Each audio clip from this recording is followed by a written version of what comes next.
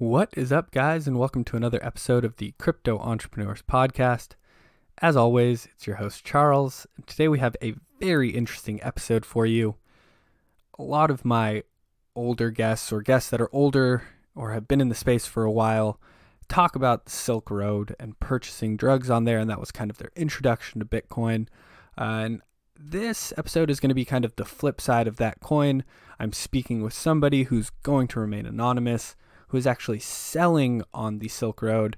And so we're going to talk about kind of his experience selling on there, what happened to him. We're going to talk about Ross and his situation, and kind of talk about how we can move forward and kind of progress as a society when it relates to drugs and drug use and drug charges. But before we get into all of that, do just want to make a couple quick announcements. Picked up a third sponsor. It's MetalPay. You guys have probably seen me posting about them already. I'm not going to do too many announcements, just that they are coming on as a sponsor. And then the other two sponsors that I do talk about pretty consistently, Crypto.com and CoinFlip. They've got a couple of announcements, so I'm going to get to those before we get into the episode. For Crypto.com, this is the last month where you can get the 3% fee waived for credit card purchases, and then also the 10% cash back on purchases with the MCO Visa credit card on your grocery purchases, as well as food delivery services. So if you haven't signed up yet, you still do have a little bit of time to sign up, start getting those cashback rewards. Another huge announcement for these guys is they're doing another token sale. It's for their 4th anniversary. They're doing another 50% sale on Bitcoin, and there is a $2 million allocation for this one. So anyone who applies splits up the $2 million in Bitcoin, and you get it for half off. Again, don't think we are going to see prices that low anytime soon. So if you'd like to head over, there's a link in the description below. Again, you can get 50% off, and that is on the 30th of this month. Shortly after that, the syndicate's also doing a sale for ADA, so that'll be coming up soon. Again, you can head over to the link, check it all out. They've got a bunch of cool stuff going on. And then that second sponsor, CoinFlip, more or less the same stuff. Their OTC desk has launched. It has a very low minimum. It's a $5,000 purchase. Most other OTC desks are much higher than that. They've also got great customer support and some of the lowest fees for an OTC desk in the market.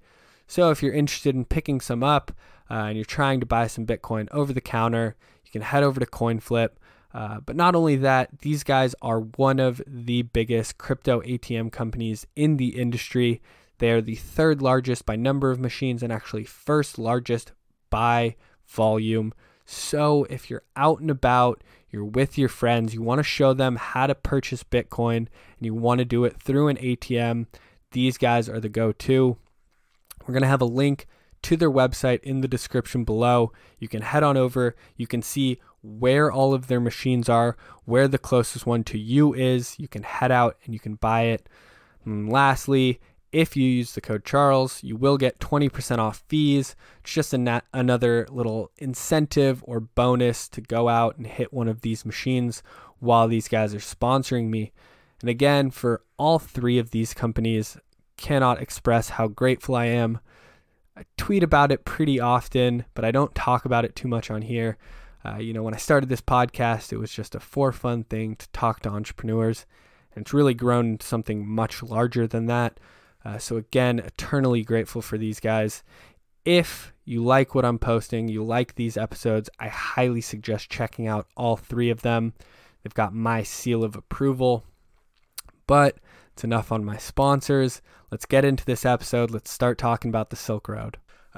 So we're sitting down with someone who is going to remain unnamed, just for anonymity purposes, for privacy purposes, for security purposes, because we're going to be talking about some pretty heavy stuff today. But can you give us a brief background on yourself, what you were doing before you got into crypto, as much as you want to talk about, just so you don't give away too many personal details? I was basically just a high school drug dealer. I started off selling pot. I used to smoke pot like most people. I had a buddy who had knew a plug and hooked me up, and so I started selling a little bit. And as you start selling more, you find out, well, there's other drugs. And so I had a couple of buddies introduce me to Molly, MDMA, did it a little bit for personal use, and found, well, I can make some money off of this too.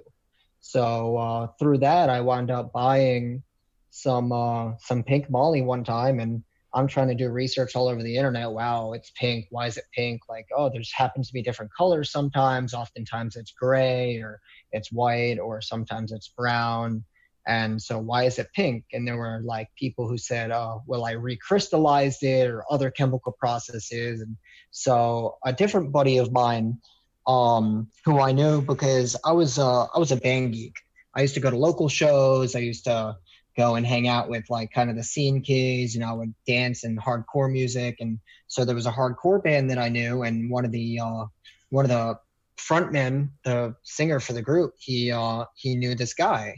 And so he said, all right, I'll introduce you. Like he's a, what do you say? He said he's a chemist basically. And so this friend of mine, he used to sell some of this acid. So one time actually, he called me up and he was like, I need some pot. And I was like, all right, I got this much. What do you got? And he's like, oh, how about I trade some acid that I have for some of the pot you have? And I'm like, that sounds cool. So Fair he traded trade. me some acid, fair trade. And so I tried some that night and I got Baker acted, and that was, that was a lot of fun. And, so I come up with this Molly, and I come up with this Molly. And so he takes me to the plug's house, and the plug has a test kit. And for those who are unfamiliar, they're called reagent kits, REAGENT. And basically you have like little droppers or like eyedroppers that can contain a chemical. And when you put them on different substances, they will turn a different color. And the color helps you determine what kind of drug it is. So I come in and he's got this test kit and it immediately turns yellow. Now, anybody who's familiar with MDMA or Molly or whatever term you choose to use, yellow is not the color you want. You want it to be black to purple. Yellow basically means it's bunk. It's some sort of other molecule that somebody was able to get from China for cheap. This stuff is called BKMDMA or methylone usually. There's lots of different iterations of it these days, but that was what was popular back then. So ends up becoming friendly with this guy, and he's trying to move product. And so he's helping me and I'm helping him, and he gives me some acid to sell and I sell a little bit of the acid. And he starts telling me a little bit more and a little bit more. And he's telling me one day, he's like, yeah, there's this website I use and I'm ordering stuff off of there, and you need like an IP scrambler. And it's really funny. He's telling me looking back, because the way he makes it sound in the first place, which I'm sure most people, if you have some sort of a business that you do and you don't necessarily want other people doing it, you're going to make it sound complicated. That way people don't try to like step on your toes with it. So you're like, oh, I have an IP scrambler, and like it sounds like you're a hacker, and like it takes all this extra effort in order to try and get whatever situations and get whatever data and products that you need. And so I think he's a real smart guy, and so I'm working with him. And he's been ordering off of what I come to find out is the Silk Road later. So he introduced me to Bitcoin. This is the first time I ever knew about Bitcoin. It's an anonymous electronic cryptocurrency, which is kind of a double entendre because it's obviously anonymous. It's obviously electronic if it's a cryptocurrency. But point being, I was hooked. Bitcoin was $90 or $100 back then. So what year was this, just for my audience? 2013. 2013. Okay. Yeah, I mean, it was late 2013, probably October, probably like beginning of October, because Bitcoin was just around $110. And back then I didn't know anything. I just took whatever information he fed me and I latched onto it. So I thought Bitcoin was pretty stable right there, and I thought Bitcoin was anonymous, which most of us know that it's not. So he's on Silk Road, he's buying, and he's trying to work up to being a seller. So I'm selling products for him, and back then on the Silk Road, you used to have to pay a deposit basically, in order to think of it like a house deposit. You put money in that way that the owner of the house knows that you're not going to damage it. So you put money in, that way the Silk Road can kind of verify that you're a valid reseller, that you're not just going to go in and start scamming people and sending them nothing or sending them bunk product, because you have money at stake in the first place. So I end up working with him for a while. I help him sell some products and I get him an account. And so I get him an account and I end up going off to university while he's selling. He's ordering stuff, he's shipping stuff to me. I'm getting packages to university in the mail sometimes. I come home from university, we have packages, and it was real fun. I mean, there was one time I picked up a pack. It was a quarter key of methadone, this BK MDMA, this like fake Molly. And we could get this stuff, real Molly. It's funny, people throw around prices all the time. Usually the price that I know, it's like $70 for a gram. We used to get this stuff for $3,000 for 2 kilos. We were paying like $1 per gram, maybe 50 cents per gram for this crap. So we had shipped it to my cousin and we had to drive 3 hours, or I'm sorry, we shipped it to my university PO box. And so I had to have my cousin go pick it up because I wasn't at university at the time and she lived in the same city. So we drove 3 hours from our hometown to my university city and went and picked the stuff up from my cousin. And we drove back and it was in a cake mix box. So to anybody else, it's just Chinese cake mix. And it was just really like a fun time. I don't know. Selling drugs was always really fun to me. For a lot of people, I get that same feeling that they enjoy it. It's fun. It's exhilarating.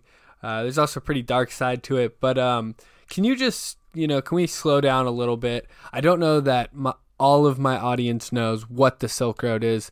As we're talking, I have the Wikipedia page up here.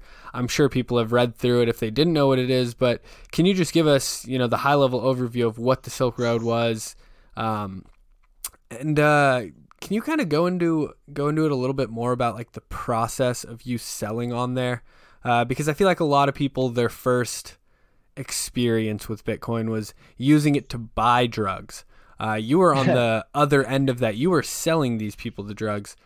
So can you, one, talk to us about what Silk Road actually was? And then two, can we go into your experience a little bit more about selling drugs on there? So I'll preface first that the Silk Road was not the only drug website. And it was not only a drug website, although it was mainly a drug website. One thing people get wrong too, because of misinformation and mainly by, I would say, law enforcement, is that, people sell guns and it's like this really terrible place, just like the entire dark web, which is kind of one of the reasons that they frame it as like the dark web, like, oh, it's this dark and scary place and you should never go there. When really it's just kind of like, it's a hidden part of the internet. Yeah. I mean, it was a free market basically, and people were allowed to buy and sell things. Now, what people don't know, or commonly don't know, I'm sure many of you might, is that you actually were not allowed to sell weapons on there. You were not allowed to sell weapons, and you were not allowed to sell things like child pornography, which would hurt people. Like, so there were counterfeit goods on there. There was fake money on there.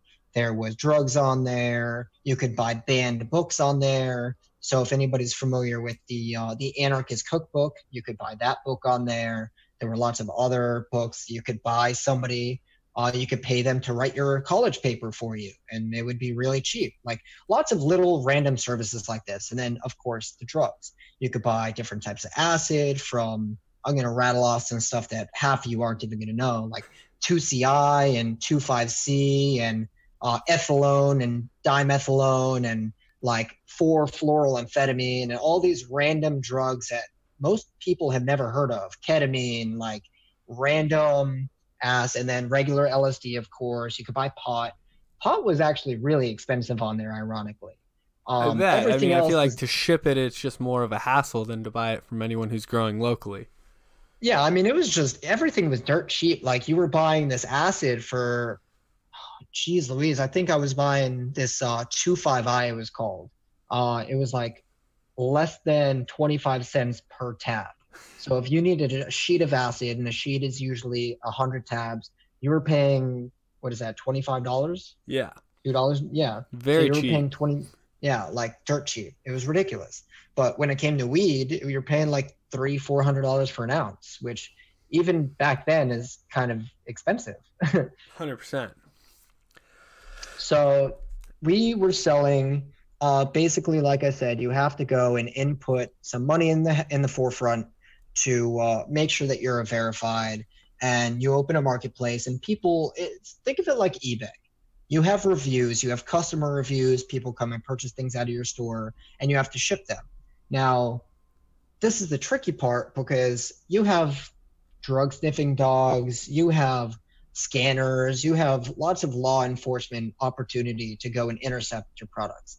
And some things are going internationally, some things are going interstate, intercountry. So like one of the main things that we would do is we would import something from out of the country and sell it within the United States because it could sell for a premium. Reason being, it's much harder to get something through customs. However, they don't check it as much if it's going cross-state within country lines. So we would order it, we would repackage it. Typically, things would come in. I had some ecstasy come inside of DVD cases one time. It was Mylar bagged, and for those unfamiliar with Mylar, it's kind of like a metallic. It's like unscannable. It's often used in hydroponics for weed. It's just kind of like it's used with electronics too when they're shipping to try and prevent UV rays from damaging the items and stuff like that. So it's like a protective metallic looking coating that's like a bag, and you put the stuff in there and it seals up, and then you got to find clever ways to hide it. So I'm trying to think of some ways that we used to. One for the acid, we would go and we would Mylar bag it in. It was a white on the outside and it was like square. And so we would go and we would stick it in an envelope, and we would make sure that it has like divots in the paper to make sure the paper doesn't move around in the envelope. Because if you have things that shake or move, that makes it suspicious. So you go and you have to make sure it's static. And then we would print fake ads or something. So one thing was we had this little Mylar bag that looked like it could be about the size of a picture. And we said that we were a picture company and we were sending you your negatives or something like that. And so we would stick 3 or 4 sheets of paper in there. A couple of them had logos. A couple of them had some fake written letters and stuff from the company. And once you unfolded everything, if you opened up the bag, voila, you take some acid out. And so there were lots of like little clever ways and tricks that people have to go and ship stuff in order to get to its destination. Whether it gets there or not depends on how good the seller is. And sometimes you could get refunded and sometimes you might not. Depends on your relationship and stuff. Yeah, I got some buddies who ship some stuff around the country right now, actually, and they say the biggest headache for them is just getting product to people. You know, the cops, the post office, they're always looking. I don't know if the post office does it, because he says he does a lot through UPS, but they're always trying to kind of get into your packages, make sure you're not doing anything sketchy. He was, I don't know if he's still in this game at all, but he was, sending people out to different locations. He'd drive all across town to drop off a couple at one place, drive, an hour north, drop another one off, yada, yada, yada. And it's just a constant game of cat and mouse is what he says.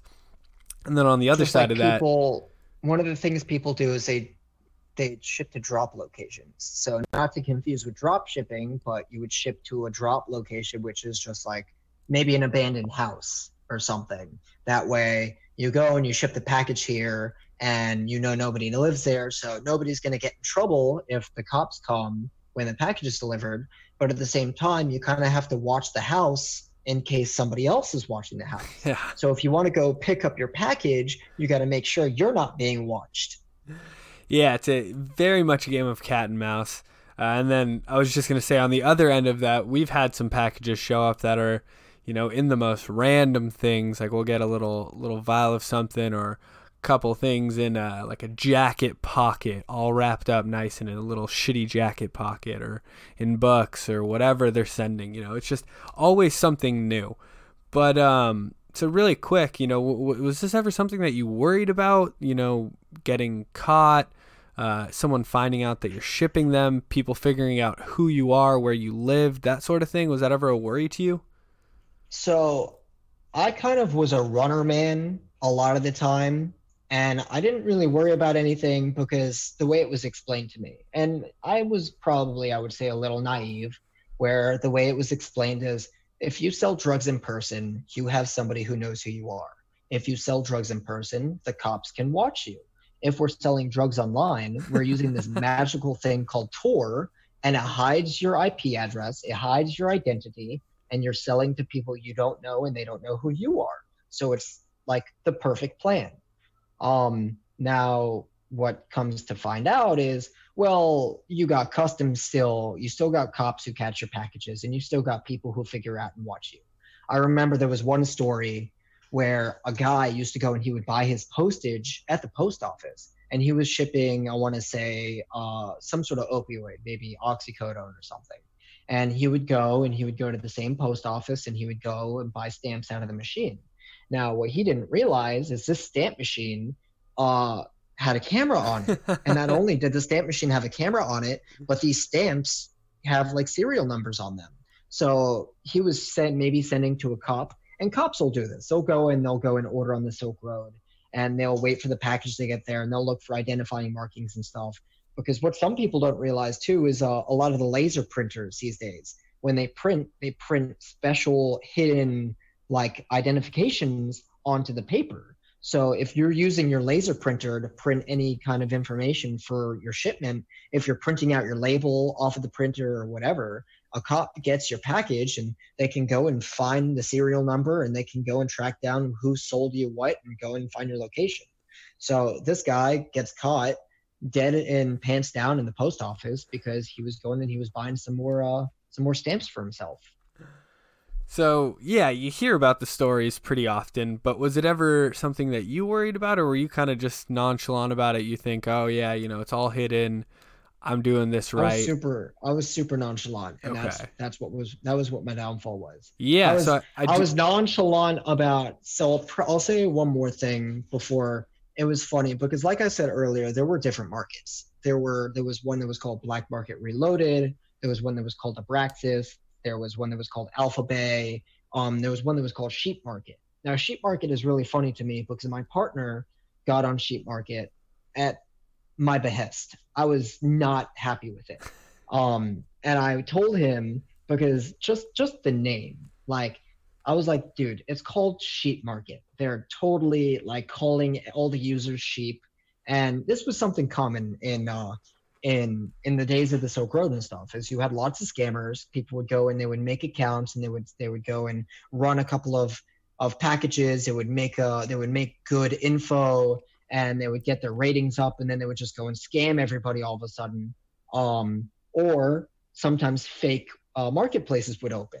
And so they would open the marketplace and they would let everybody deposit their Bitcoin and start buying and selling. And then after a little bit of time, they would shut down the marketplace and empty the wallets. And so that's exactly what happened with Sheep Market. Is it became very popular very fast. And I believe it was after Silk Road went down. For those who don't know, there were two Silk Roads. So I don't remember if it was after the first or the second.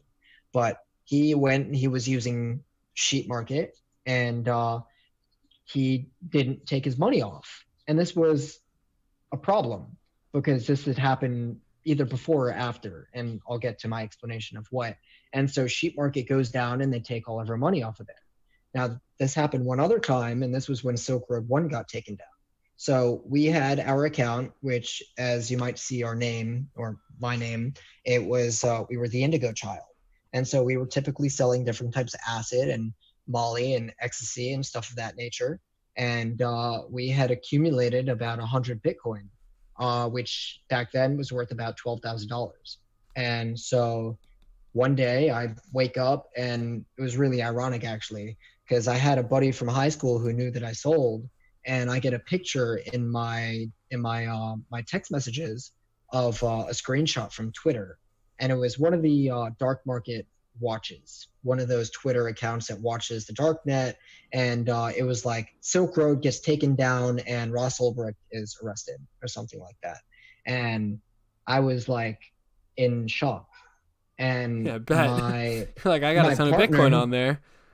My partner didn't empty our Bitcoin wallet. So we got 110 Bitcoin confiscated by the FBI. So that was Fun. real fun. Yeah. Yeah. Lost $12,000 and months and months and months worth of work. And that was wonderful. Oh, I bet that was a huge pain in the ass. I feel like so many people have lost money on the Silk Road. One from it going down, but two from just scammers out there. And you talked about these scammers already. Really quick, because I do want to get into your actual story. I do want to talk about it. I do want to talk about Ross. Before we get into all that, what was the process like for cashing out your Bitcoin? Were you just simply cashing out, going back to cash? What was it like running a market, or kind of being a vendor on the Silk Road? So one of the things that you had to do is we understood that Bitcoin wasn't anonymous. So we had to use coin mixers, which actually sometimes were scams too. And so for those unfamiliar, So a many coin scams. mixer is, yeah, it's insane. Crypto has just been like a giant scam Right? from the start. Who can scam each other the best, to be honest? Oh my gosh, it's like It's still a going big on. scamming. It's ridiculous. I mean, you still got people who fall for on Twitter, Elon Musk, send me 3 Ethereum and I'll send you 100 back. Right. Like, I just saw one recently. It was maybe a month or two ago. Some kid was freaking out about it. oh yeah, he was like, oh, I thought Elon Musk it was blah blah blah. Yeah. How do I reverse my transaction? And it's like, how are you in crypto and you don't realize that you can't reverse your transaction?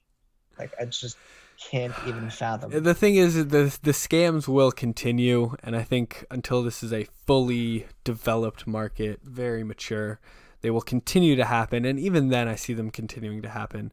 But these, I mean, you have people who call old people and say they're their grandson locked up in Right. Haiti and to send them money. Yeah. So it's going to keep going on. it will continue to happen. You're right. There will just be new and updated scams that we see along the way. But anyways, Absolutely. going back to you being a vendor, getting paid, getting that money actually out and into your pockets. So yeah, we would use coin mixers. We would have to go and mainly I was using local Bitcoin, localbitcoin.com. I was purchasing Bitcoin off of other people, and that way it was more anonymous. I could go and I could go and drop some money at a MoneyGram at Walmart, or I could do Green Dot cards, and I would go and we would go and make this transaction happen. They would deposit the Bitcoin into my wallet address. And with local Bitcoin, you also have people who are trustworthy vendors that that you can buy and sell from. There are people who would try and sell through PayPal sometimes, but PayPal, just like today, was scammy back then. Because PayPal doesn't approve of selling of Bitcoin, so people would go and back transfer transactions and say they didn't get their products, and so we had issues with that. And so cashing out, it wasn't a ton of cashing out, unfortunately. It was mainly stacking and reinvesting. It was much easier just to leave the Bitcoin on Silk Road and then go and use it to purchase some more product from another vendor. And that was mainly what it was. It was rinse and repeat. We weren't buying anything on the street and selling it on the Silk Road. It was all kind of like cyclical. It was purchase something from one place and ship it to another. You were drop shipping drugs. I mean, we weren't drop shipping. We were repackaging. No, I know. I'm only kidding. Yeah, you're fine. But okay, so you were just leaving it on there, pretty much reinvesting, and then shit hit the fan, and you lost.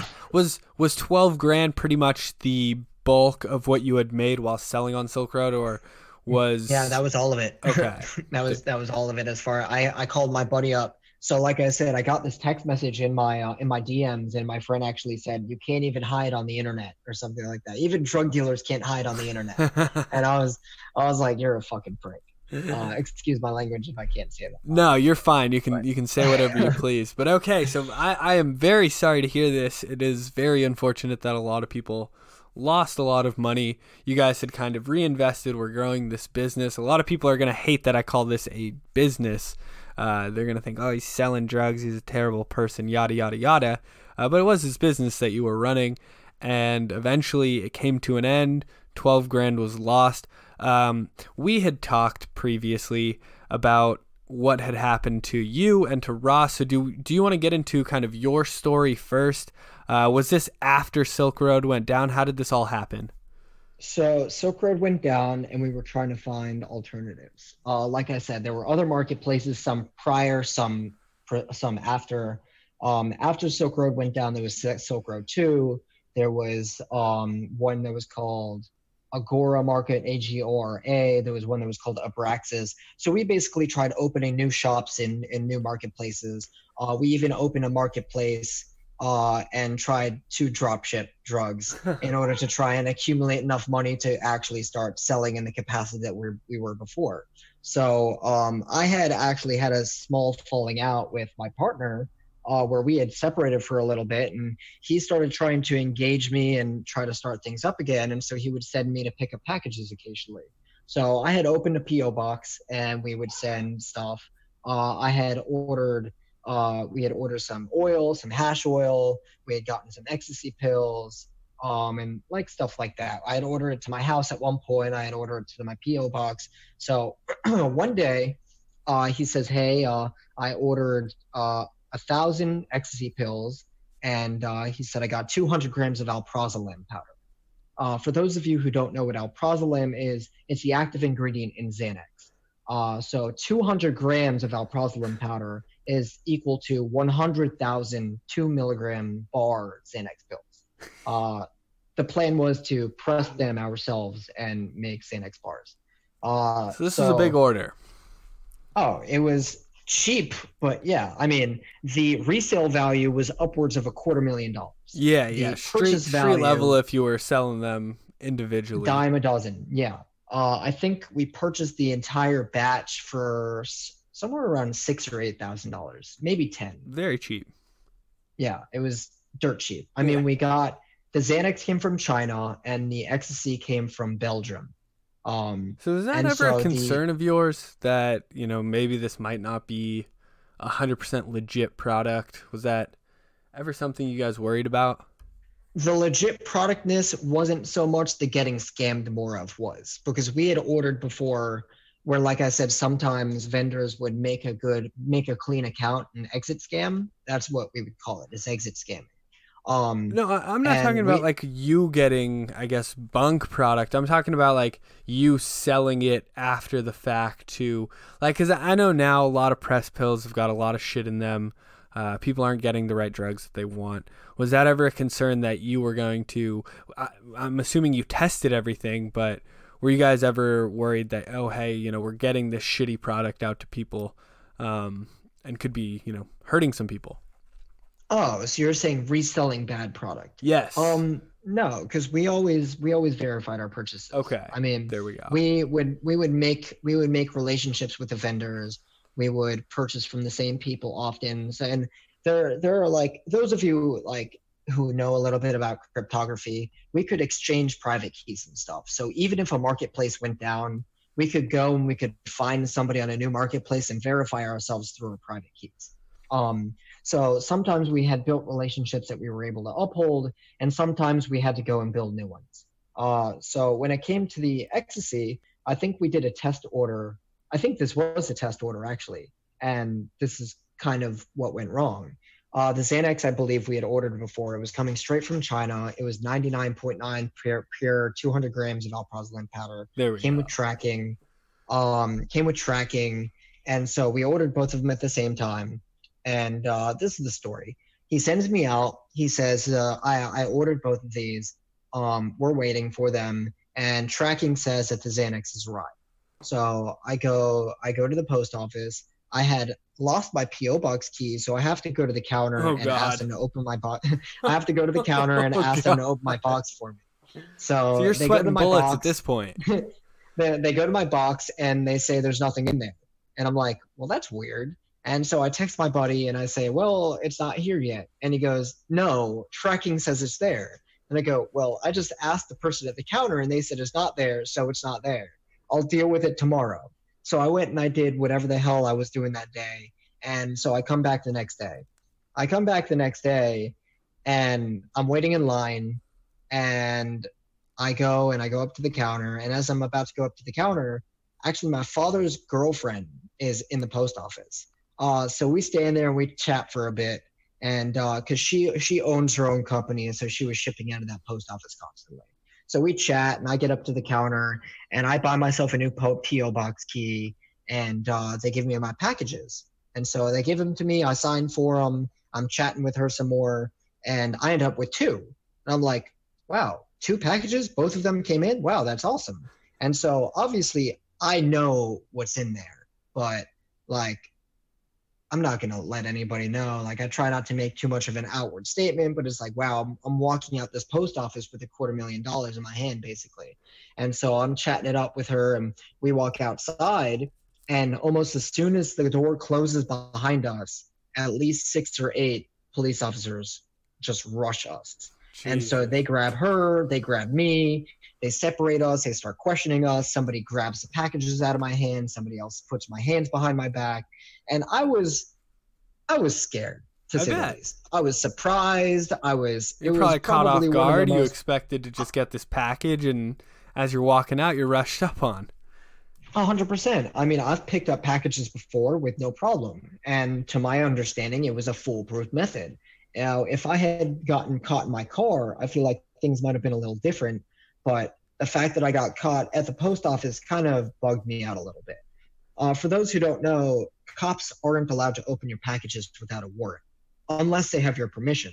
So if you ever want to carry something around with you, the quote unquote like trick of the trade is to stick something in an envelope, put an address on it, and put a stamp, because that makes it legitimate mail. And then if you get pulled over, the police officer cannot open it without a warrant. So I knew these, and I figured if I had gotten pulled over, I knew that the cops couldn't do anything to me. I could stick it in the trunk of my car. They need search warrants and whatever. But being caught red-handed and then being basically dragged back into the post office, which was strange. They didn't take me down to the station or anything immediately. They pulled me back in the post office into a back room, and they questioned me back there. Very odd. I don't really know what goes on at the standard post office, if they have like a little place that they can do that back there, if that's a pretty common thing, or if they were just making do because of the circumstances. But okay, so they grab you, they pull you back there. Your mind has to be racing at this point. What do they ask? Can you talk about this kind of stuff? Can you talk about, what they were asking, what happened? I mean, they were asking if it's mine. They were asking me what's in the package. They were asking me who I was working for, who I was working with, all of these types of questions. And I tried to deny it. I tried to deflect. I even tried to I tried to blame other people, which I'm not super proud of. But I mean, when you're in a situation like that, you kind of just fend for yourself. So it doesn't really go how I'd like it to. They end up taking me to jail. And they assure me, because I worked with them and whatever, that I was honest. I end up just taking the blame for it, because I don't want my buddy to get in trouble. And so I'm just like, yeah, I did the whole thing, like this, that, the other. And so they open up the packages, and they go and they take me in.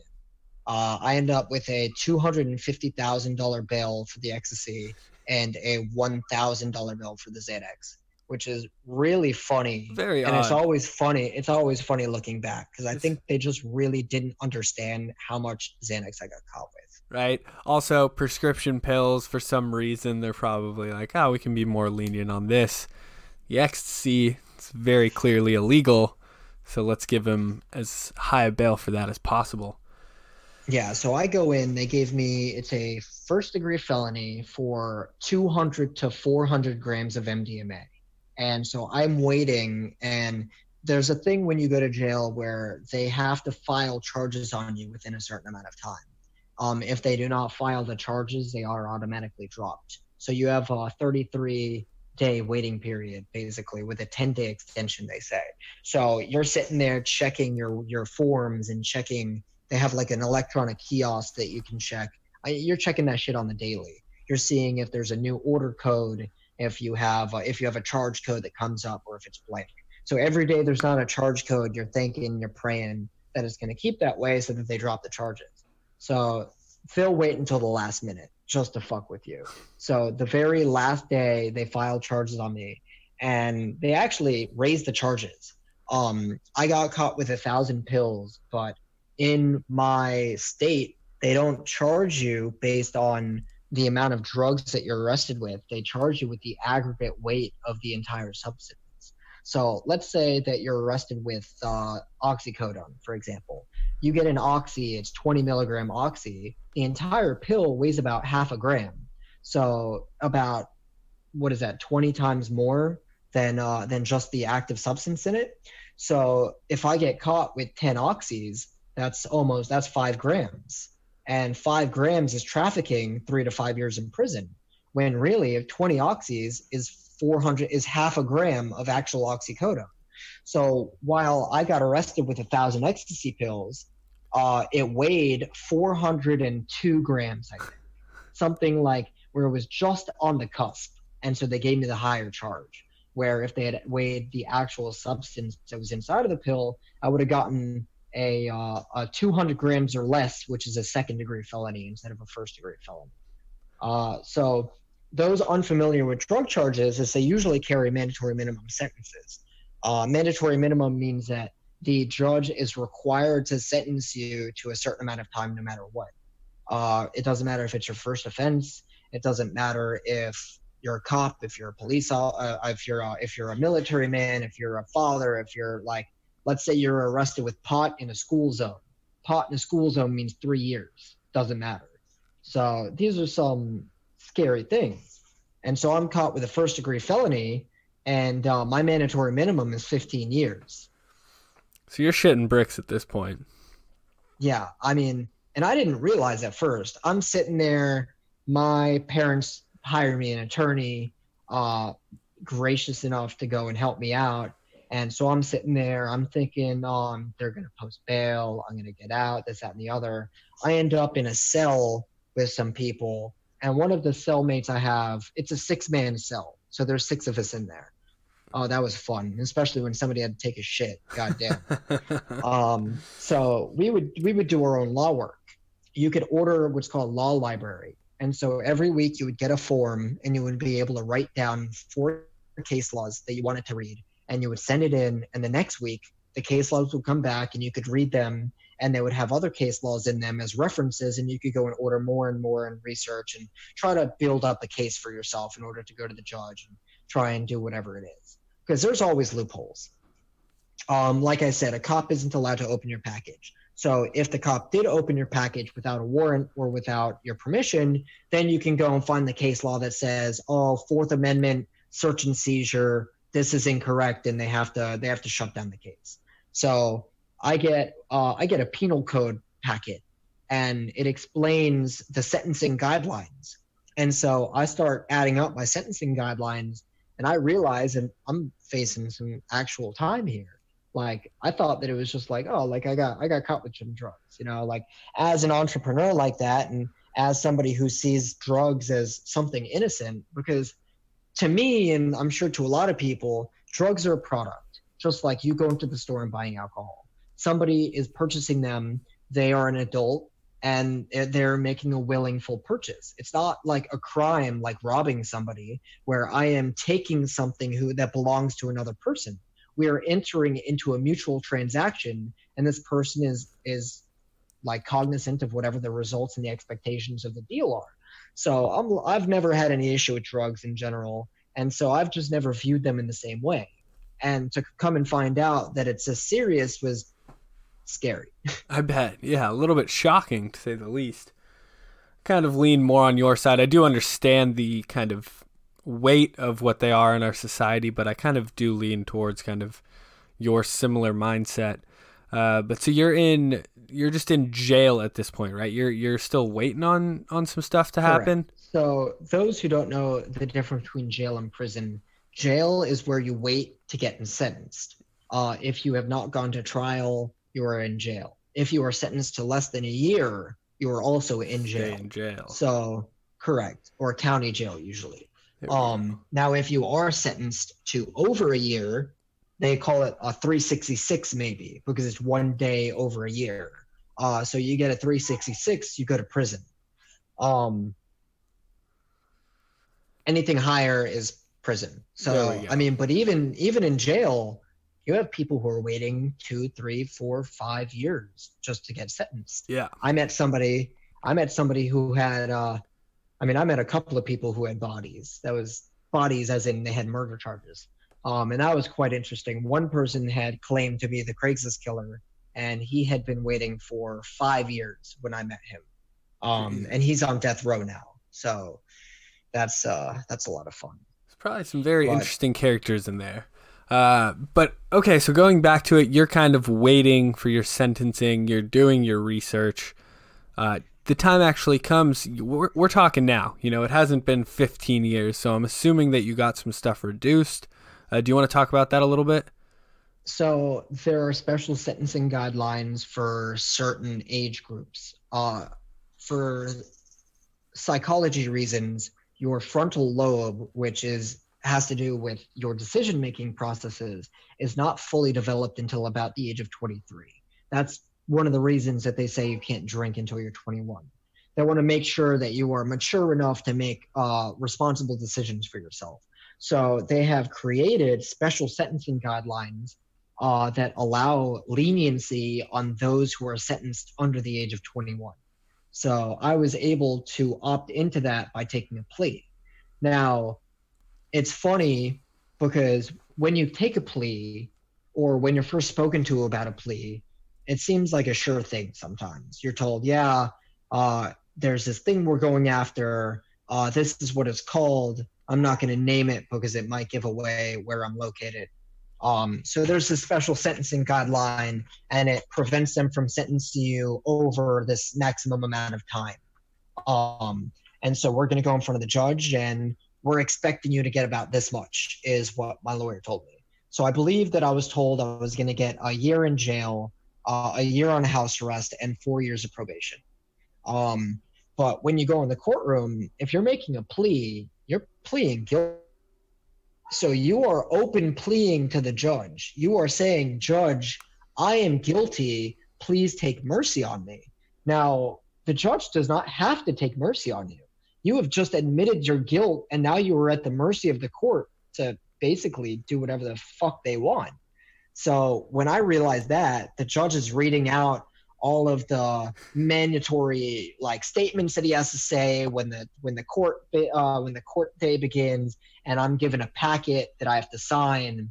And so I signed this packet and I'm reading through it, and it's like, you are not guaranteed this and you are not guaranteed that. And it's like, wait, what the fuck? Like, I just said I was guilty to get this. Yeah, I thought that I was getting a deal. What do you mean that I don't have to get the deal? And so you sit there and they go and they have you'll have your own witnesses come up. So I had a psychologist come and speak for me. My parents spoke for me. I had many people who I know throughout my life write letters to the judge explaining their relationships and their capacities and the reason that they feel certain ways. And my sister wrote a letter, and my sister's letter is really interesting because she said that I deserve to get punished. And she was like, there is no question that my brother deserves to get punished, but yada, yada, yada. He's still a great kid. He's my rock in my hard place. So she hit both angles, and I have a lot of respect for her for doing it. So she did quality. There we go. So you have all these people writing letters for you. You're kind of waiting for the judge to tell you, okay, this is what you're actually being charged with. At the end of the day, what did it boil down to? So I actually had a violation of probation in a different county at the same time that I had gotten this charge. So it was good. like a double whammy. Good. Yeah, it was a lot of fun. So I got sentenced in the one court to a year house arrest and 4 years of probation. And then so you got what you were shooting for. Yes, but I did not get time served. Now, what that means is the time that I sat previously waiting for my sentence did not count towards my sentence. There we go. And how long was that? I think I sat for 6 months before being sentenced. Oh, wow. Okay. So a good amount of time. But still, at the end of the day, you're sitting there saying, okay, I'm going to spend a year in jail, and it could be much worse. So you're probably pretty stoked on all this still. Yeah, I mean, my minimum was 15 and my maximum was 35. Yeah, so I don't think I have room to complain. You got a year and 6 months, technically. So I ended up I had to get transferred to the other county. And when I went to the other county, they gave me 9 months for my violation of probation. There we go. So I ended up serving 22 or 23 months in totality. I came home. I did 9 months on house arrest. And I've since been serving probation. There we go. And I'm assuming you are a changed man not breaking the law anymore. You've realized what what shitty stuff can come from it, I guess. I don't know how to put that eloquently. I don't sell drugs anymore. I definitely do drugs. I There we go. definitely have not changed my opinion on drugs. Okay, I've so changed some of my other opinions on different things from my experiences, and I do think that I've come out a better man. It was a shitty time, but at the same time, I grew a lot. yeah.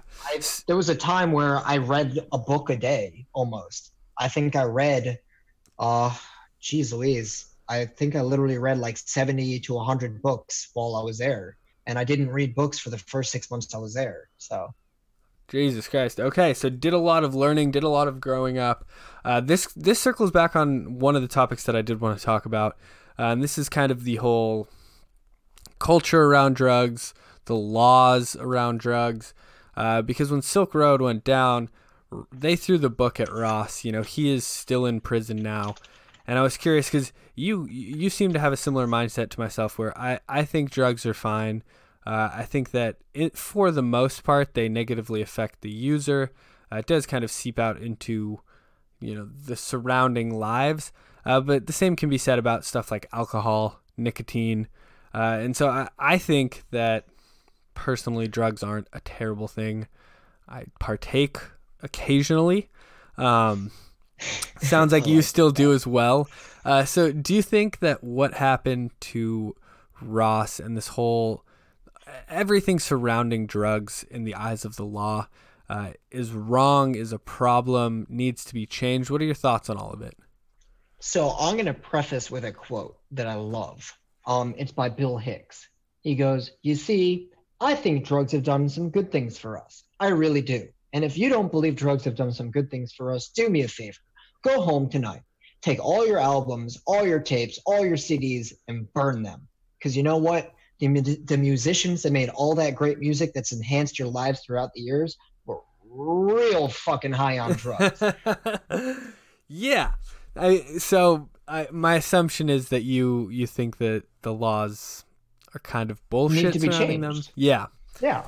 I mean, one of my issues with Ross particularly is they sentenced him completely unfairly. He has no violent crimes, yet he has life in prison.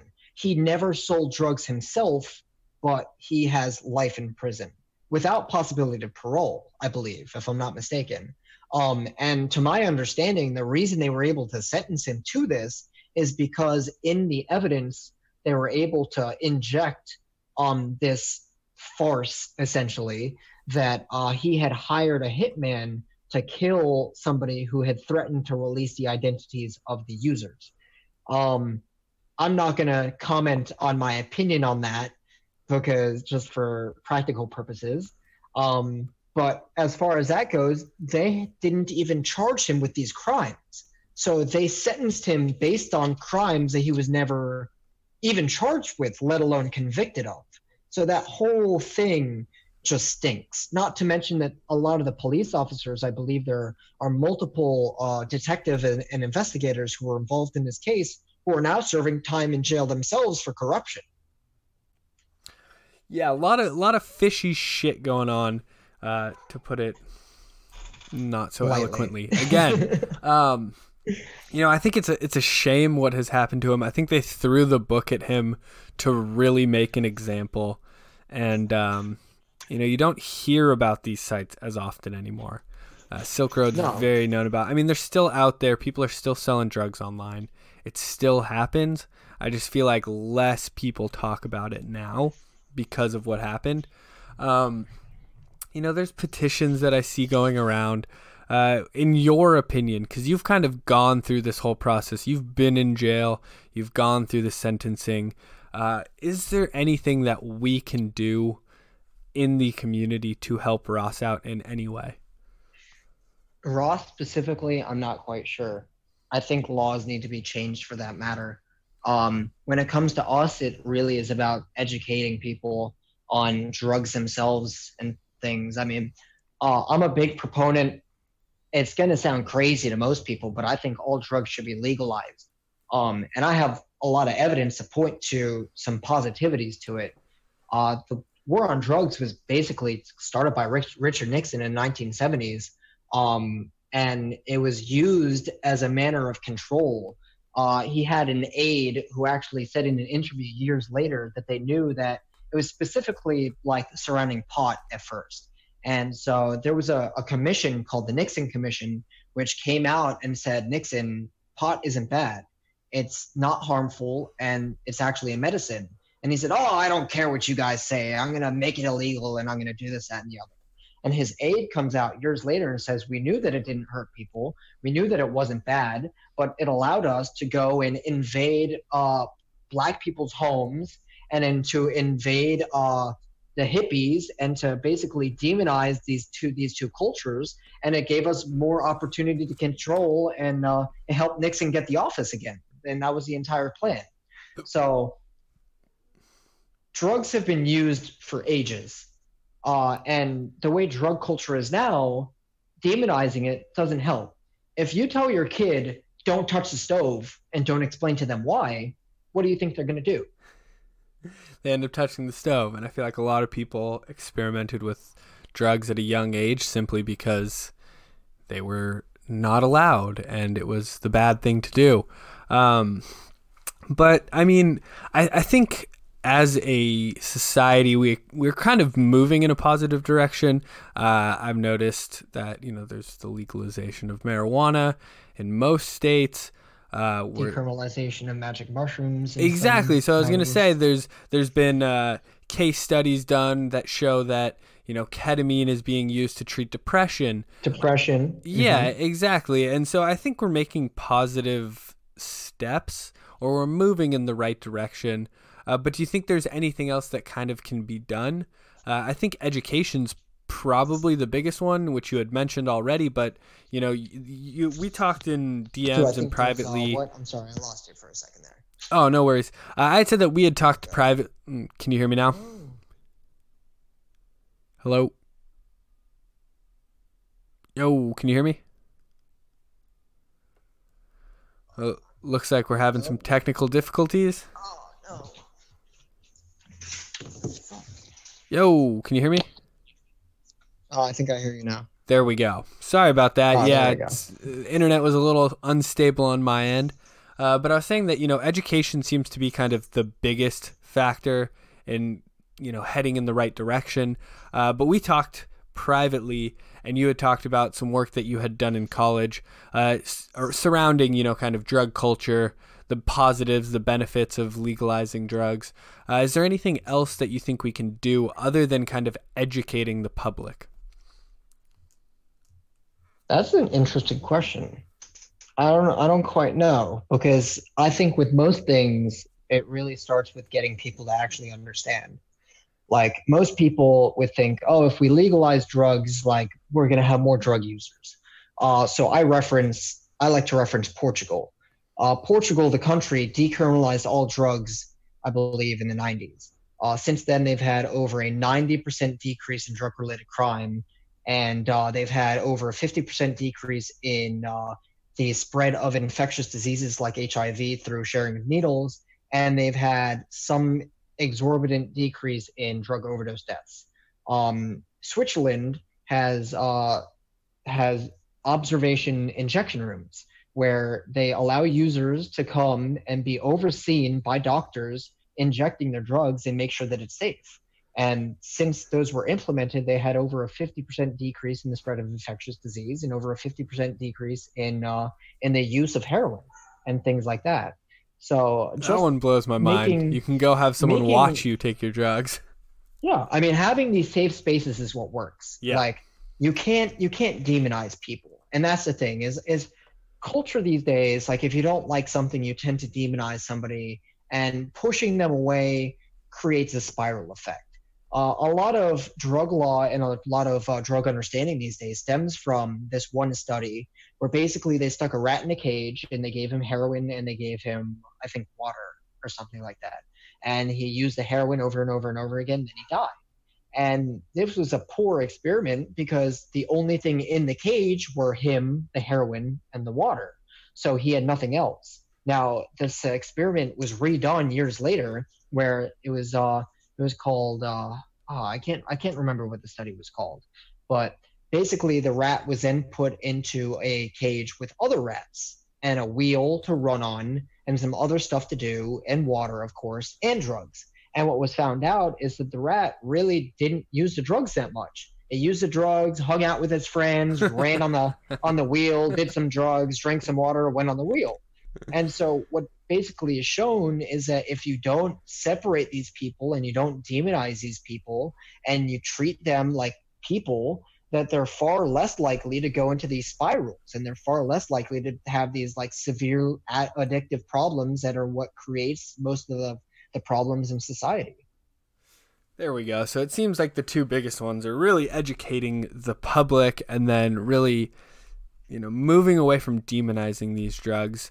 I remember my first story ever hearing about the drug acid was that someone took some and they thought they could fly and they jumped out the window. Or they took some and they thought their arm turned into a glass of orange juice. Yeah, they thought their arm was a snake and they cut it off. It's like it's ridiculous conversations that we are having with children pretty much. I remember being very young in school and these conversations were kind of being had with the DARE program.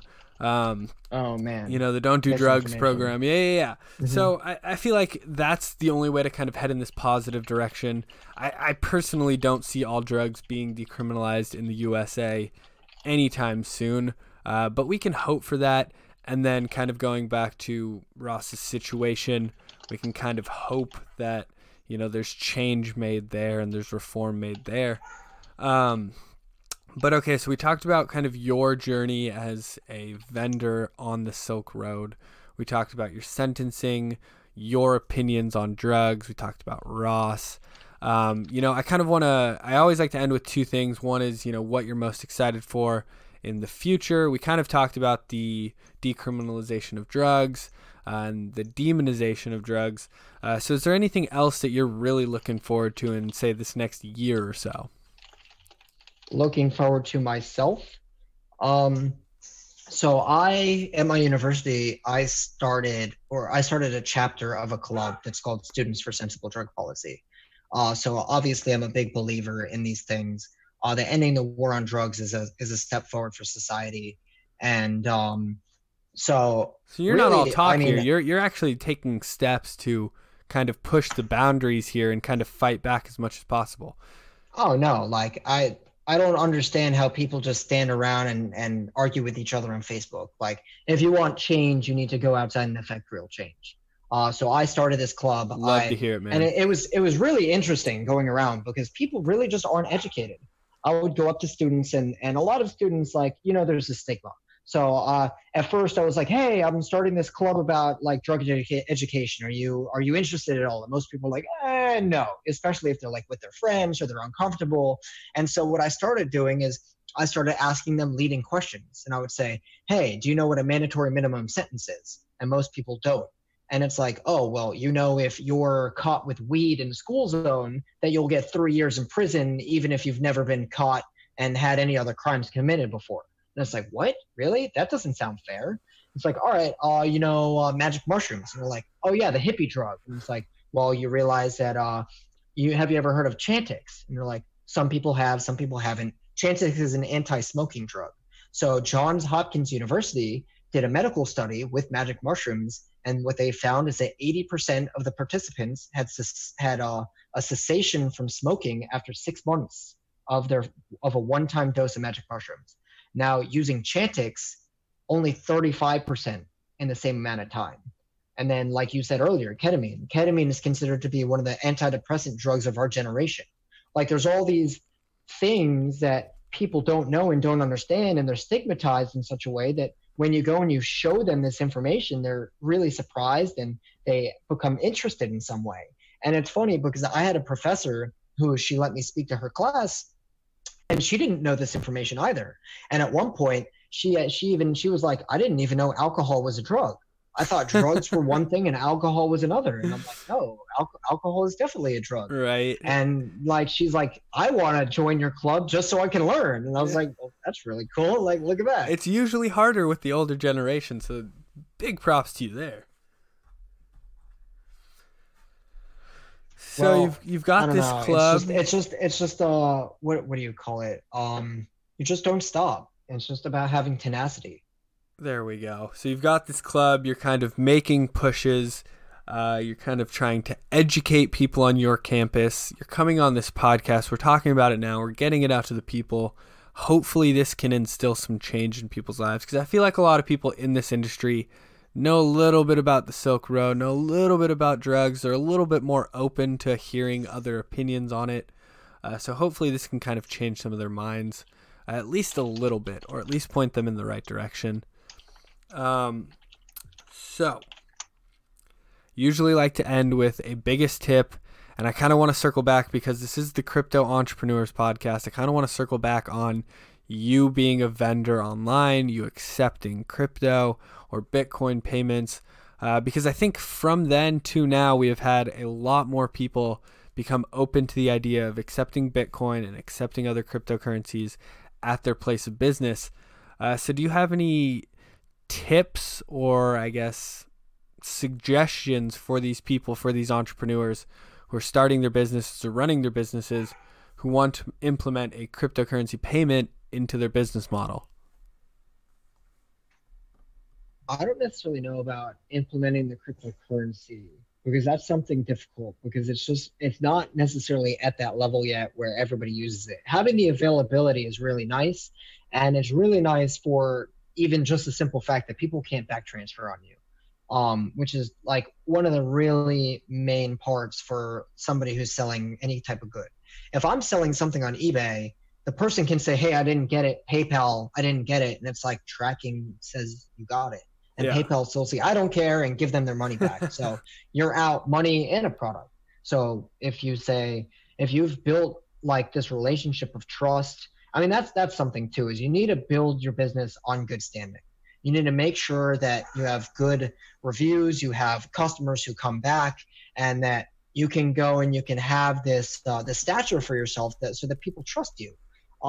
I had a friend actually recommend to me when I first started selling stuff, and he said, use your real identity. And I was like, well, that's surprising. I thought I should like make a business name or make some sort of like be anonymous somehow. Or he was like, no, show your face. That way people trust you more.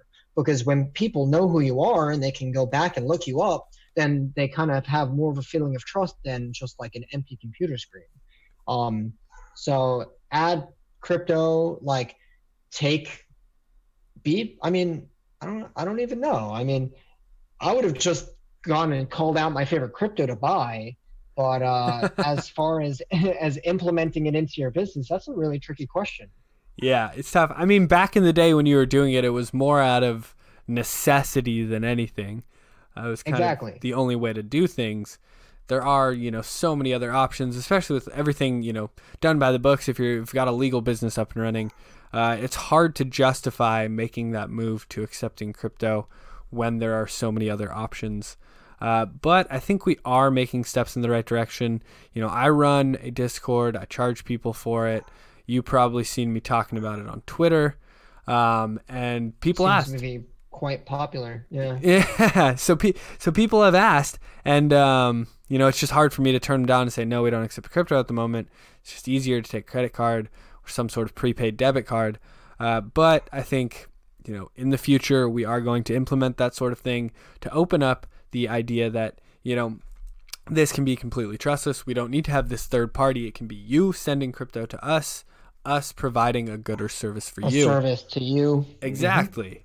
So, all right, man, kind of got away from the main point, just your kind of stories, your recollections of selling drugs online. It's good to talk to somebody who was on the selling side of it, because I've done so many interviews where they've said, my first experience with Bitcoin was buying something on the Silk Road.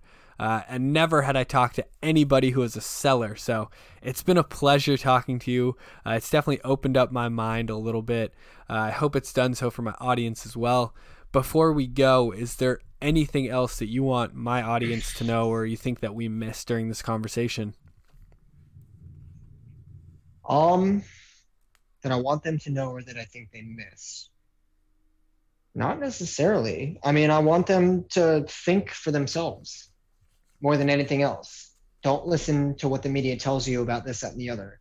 I mean, JP Morgan said Bitcoin is this, that, and the other, and now they're trying to invest in it or buy it or mine it or whatever the hell. Like, if somebody in a big position tells you not to do something, they're probably doing it behind your back and they're trying to do it in full force because they realize you'll find out eventually.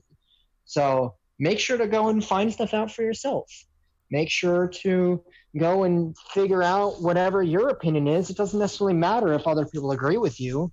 If you find enough evidence and you find enough of a reason to believe in something, then that should really be enough if you can back it up. Now, if you can't back it up and if you're just all talk, that's something else. But that's all I have to say. No, yeah, I love it. I mean, the kind of mantra of the industry is do your own research, or at least one of the mantras of the industry is do your own research. So I think that's a great way to end it. And just to go off what you were saying, if someone on the other side of the argument says, hey, these are the reasons that I do not like drugs, there's this, that, and this study, and I've formed an opinion on it, I'm A-okay with that. And those people, I think are allowed to be out there, are allowed to do their thing.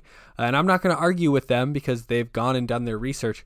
But for someone to just say, I think drugs should be illegal because the government told me drugs should be illegal and somebody died because they took this drug, I think that's a bunch of bullshit. And that's where kind of I think we should always remember that the government sold drugs first. You're not wrong.